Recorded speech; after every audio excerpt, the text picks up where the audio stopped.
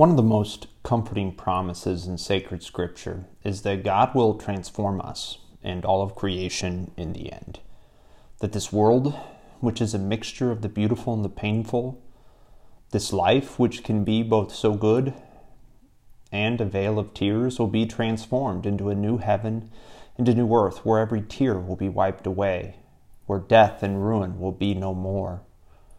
We catch a glimpse of that promise in our first reading today, where God, speaking to the prophet Isaiah, says, "Lo, I am about to create a new heavens and a new earth." And he goes on to say that in this new creation, the things of the past shall not be remembered or come to mind. Instead, there shall always be rejoicing and happiness in what I create. 6 centuries later, in words recorded in the book of Revelation by St. John, Jesus says, "Behold, I make all things new." And yet, 2,000 years after that, here we are, dealing with the pandemic.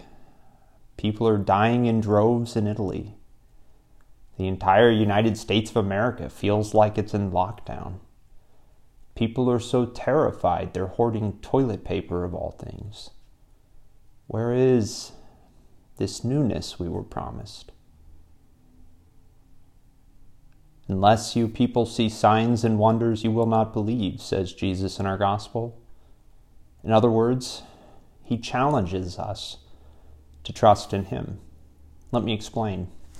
In our gospel today, there is a royal official whose son is near death, every parent's worst nightmare. He goes to Jesus and asks him to come down and heal his son who was dying. And Jesus said those words to him, "Unless you people see signs and wonders, you will not believe." And still this royal official pleaded with Jesus, "Come down before my child dies." Often when we are faced with some kind of crisis in life, we are like that royal official, pleading with God to come down before we lose everything. Come down before this addiction does me in. Come down before my health or my finances collapses.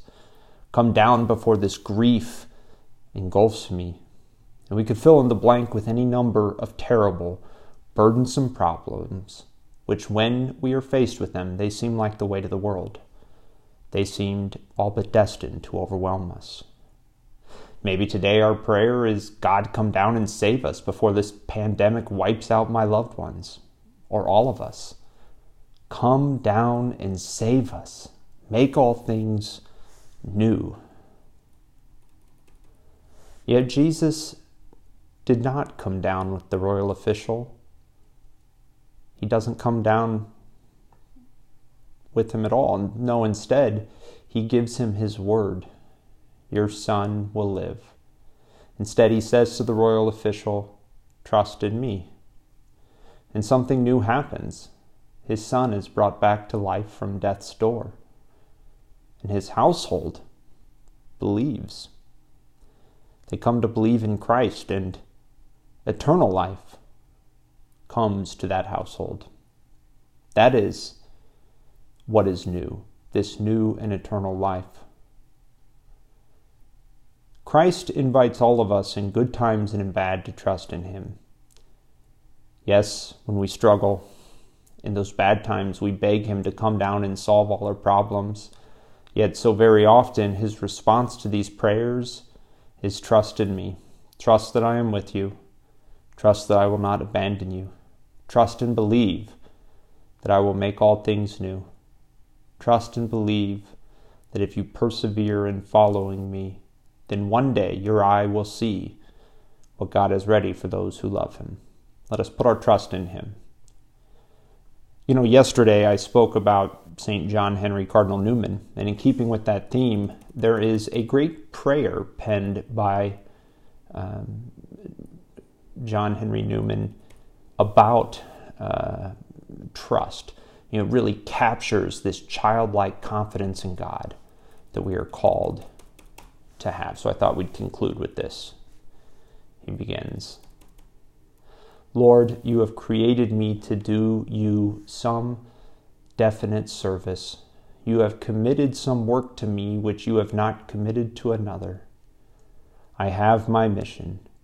I never may know it in this life, but I shall be told it in the next.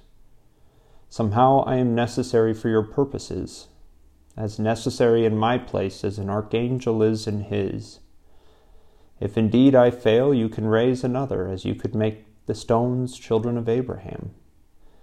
Yet I have a part in this great work. I am a link in a chain, a bond of connection between persons.